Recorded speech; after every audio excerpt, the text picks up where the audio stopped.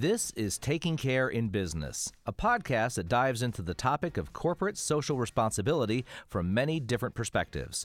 Host Kathy Pedrati Hayes is an expert in CSR and philanthropic giving, and her co-host, Vicki Bolson, is the founder and CEO of Bolson Group, a unified marketing company that was also the first B Corp certified company in Indiana. Kathy and Vicki became friends and equally passionate about CSR when they first worked together several years ago. Join them as they talk about why it is always worthwhile to take care in business. This season's podcast is brought to you by Sexton's Creek Productions, an independent design agency offering video production, audio production, web development, digital media design, and much more.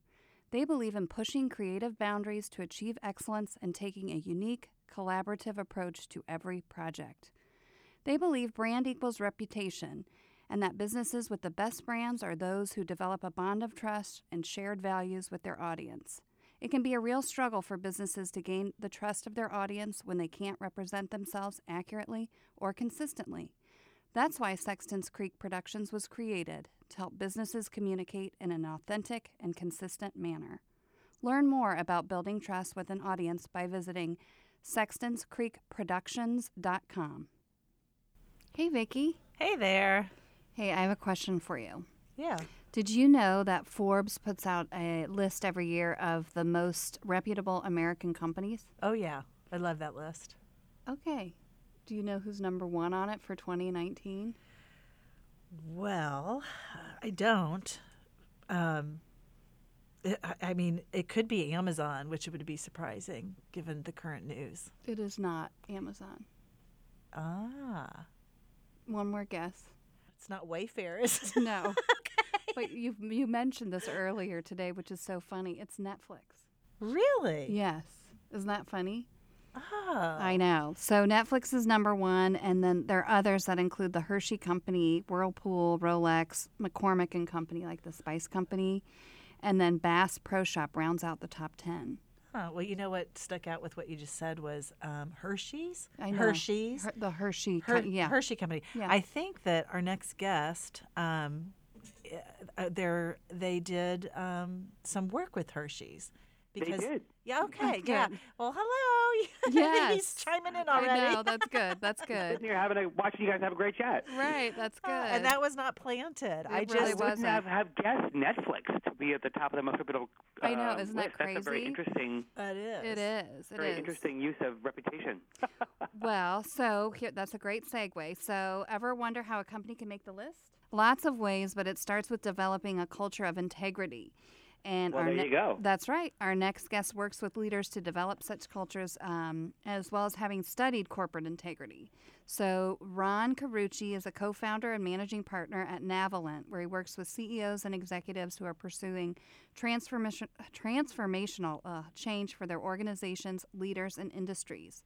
He has a 30-year track record helping executives tackle challenges of strategy, organization, and leadership, from startups to Fortune 10s, nonprofits to heads of state, turnarounds to new markets and strategies, overhauling leadership and culture to redesigning for growth. So he has experience in more than 25 countries on 4 continents. Holy smokes. Yeah. And he helps organizations articulate strategies that lead to accelerated growth.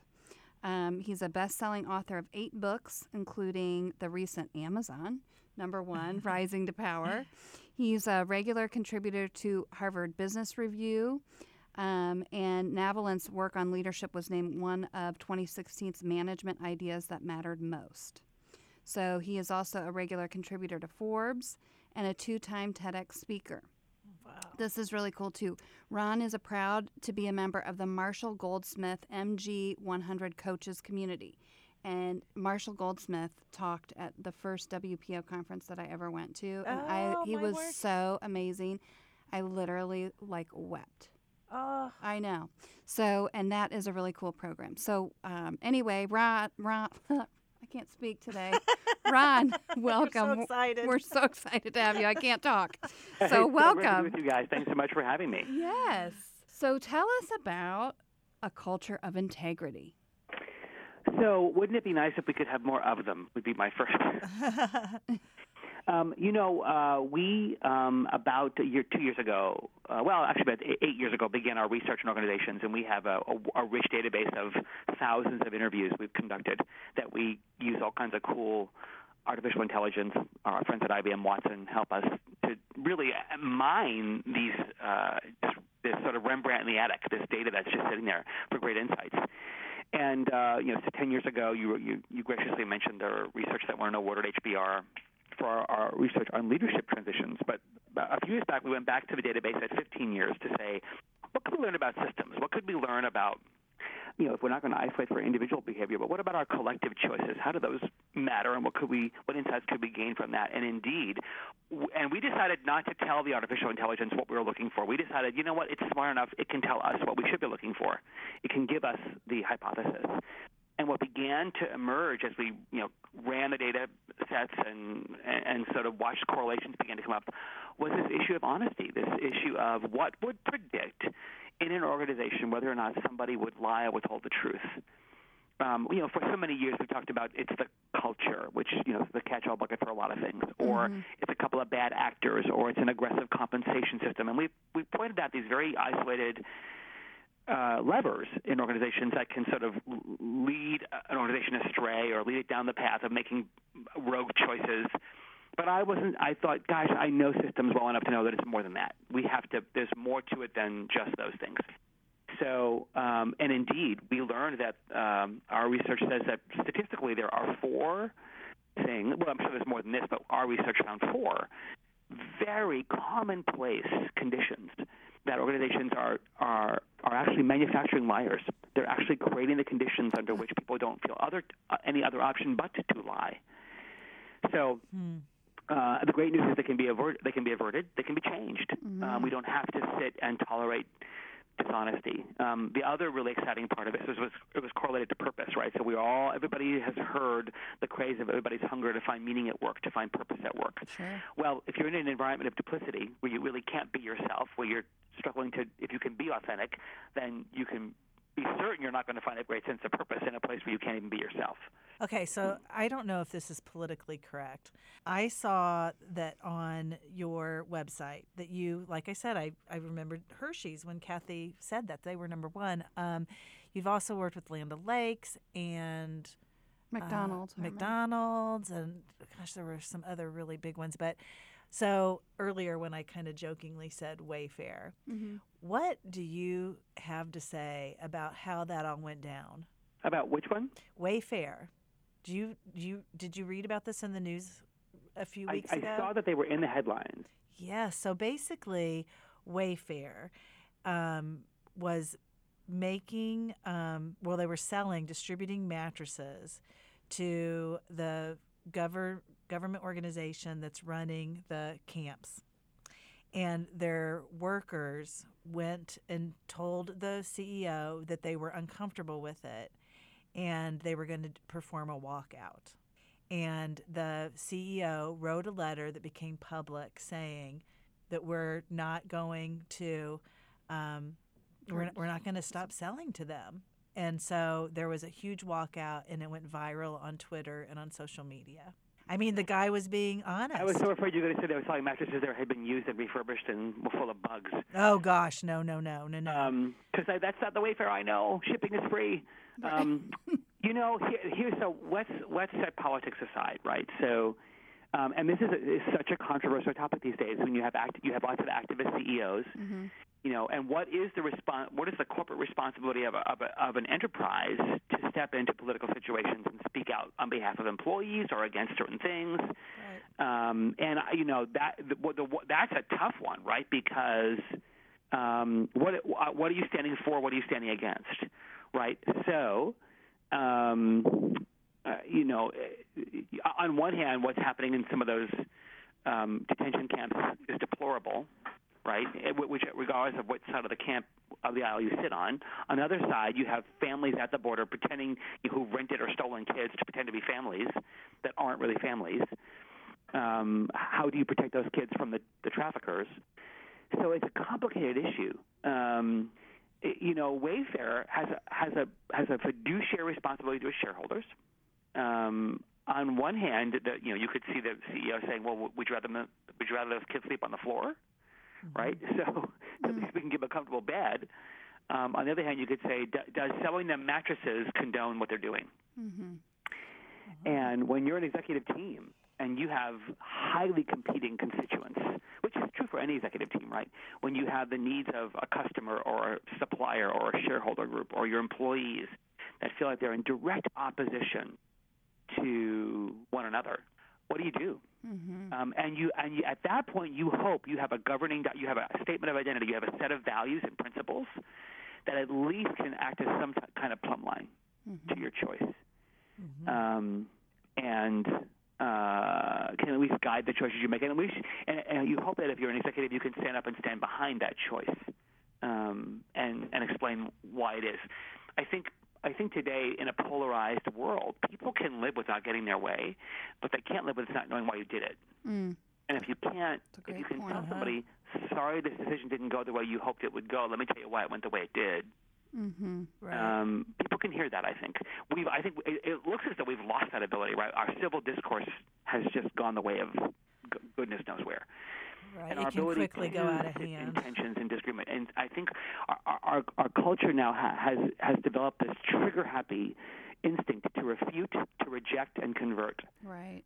Without even so much as a question, or if I even so much sniff that you might be on the other side of some issue from me, you're now the enemy, and I either convert you or reject you as a human being. And I don't know. It's just horrible that we've gotten there as a society. And mostly we get there uninformed, right? The reality is that we're so often uninformed with a good fact base. So it's unfortunate because if you think about the issue of honesty and integrity, right? Where does honesty and integrity go if you can't have good discourse? Now we're making up facts. Now we're embellishing points of view. Now I'm spinning data to, we have all this fragmentation. And one of the things in our research was that if you have fragmentation in a community, if you have rivalry, if you have unresolved conflict, you are 6 times more likely to have people lie or withhold the truth, because now we have dueling truths. And if we have dueling truths, you can be sure that the goal is now no longer to tell the truth, but to speak my truth and make my truth prevail over yours. And so it's no longer, and we have this horrible expression we have developed in this climate of speak your truth, and we've confused speaking your truth with speaking the truth, as if they were the same thing, and they're just not. And I think we've got to reset ourselves. We've got to find a way to step back and recognize that just because I have a strong opinion or strong feelings doesn't make them true. So what do you think is the most unique challenge that leaders face today? Do you think it's in this realm, in the truth-telling realm? Well, I certainly think it's trustworthiness, right? I think today what nobody is telling executives today is that you start distrusted, right? It's no longer the case where if you elevated to a position of leadership, then you're respected and regarded because you're in that position. And now it's if you get elevated to a position of leadership because you're distrusted and suspected. I assume you're going to screw me or manipulate me or exploit me for your own gain, and you have to get to break even, zero, to earn my trust before we can get into the black. And so many leaders are painfully ill-prepared for what happens when you get to a higher altitude. This is our 10-year study on leadership, right? They get up to this broader perch, and their life is now playing out on a jumbotron. They walk around it. I mean, executives don't understand that you walk around with a megaphone strapped to your mouth 24/7. Everything you say and do is amplified, misinterpreted, concocted. It's on the jumbotron. The data you now get is spun and sanitized. And the people around you look at you as if you're an alien, right? People who used to be your direct reports are no longer in your loyalty camp anymore because they're gone. People who were your peers are now your direct reports. People who were your bosses are now your peers. And the political landscape is so different. And all these men and women are suffering from this deep imposter syndrome of, oh my gosh, I don't know who I am, and they have multiple versions of me. And so now I'm trying to sort of keep up a good front. And they're going, instead of being authentic and being themselves, they're hiding. Well, now you have a self-reinforcing mechanism, right? Because now I can tell you're hiding, so now I think you're hiding something. And it just reinforces that distrust. And so now you have these vicious cycles of dueling identities between leaders and followers that lead to suspicion. And then once you have duplicity, once you have this sense of I say one thing but I do another, now you're condoning it. Right? So that's what we learned in our research, that when you lack strategic clarity, when you lack a sense of identity, and you put a mission or vision or values on the wall, but you do something else, you've now condoned duplicity. So now employees think, well, I might as well get mine. Mm-hmm. And you have these downward spirals that are so painful. And so leaders, to your question about what to contend against that reality, to hold your own, to be vulnerable, to be imperfect, to inspire trust in that context, that is no small task. Mm-hmm. So how do you coach people to do that, or coach CEOs? Well, so I start by getting a sense for how well do they do it now. Mm-hmm. What's the current reputational capital I'm dealing with today, and how early into the assignment are they, and how well known are they? What are they doing to manage their message? What are they doing to manage the narrative about them? How well can they accept the fact that they'll always be doing narratives? You don't get to control the narrative, that you wish was there. Just because it comes out of your mouth doesn't mean it's a story in their minds, because now you're leading people who are far away from you. So I want to understand what I'm dealing with today, so that I can help shape a story, a narrative, and a message that is consistent with who this person is. Now, sometimes I find that leaders don't really know who they are. They really are deeply insecure. One of the greatest findings in our first research was unleash your power, right? And we're all consumed with massive abuses of power all around us, and we assume that people with power will exploit it for self-interest. And they do. We certainly saw that. But the greatest abuse of power wasn't for self-interest. The greatest abuse of power in our research, by a factor of 2 or 3, was the abandonment of it. Mm-hmm. People too fearful, too anxious, too uncomfortable using the power that came with their role, and they set it down. And instead curried favor, bought popularity, purchased loyalty with favors, and were so committed to being liked that they couldn't make hard decisions. And so, they had their posse, but they couldn't get anything done. And if as a leader you're not comfortable disappointing people, then you shouldn't be leading. Mm-hmm. When I first started my company, I have to admit it's gotten easier over time to make the hard decisions. Mm-hmm. It just, you get more used to it. I mean, how do you coach people to overcome wanting to be liked? I mean, because isn't that just something that's innate in somebody's? No, I don't think all people want to be liked. Well, I think the ones who really do. Can you deal with being disliked? Can you deal with conflict? Do you have a set of convictions and a set of values and principles that allow you to make hard decisions that affect many people? At higher perches, your decisions have far-reaching implications and far further than just the team in front of you.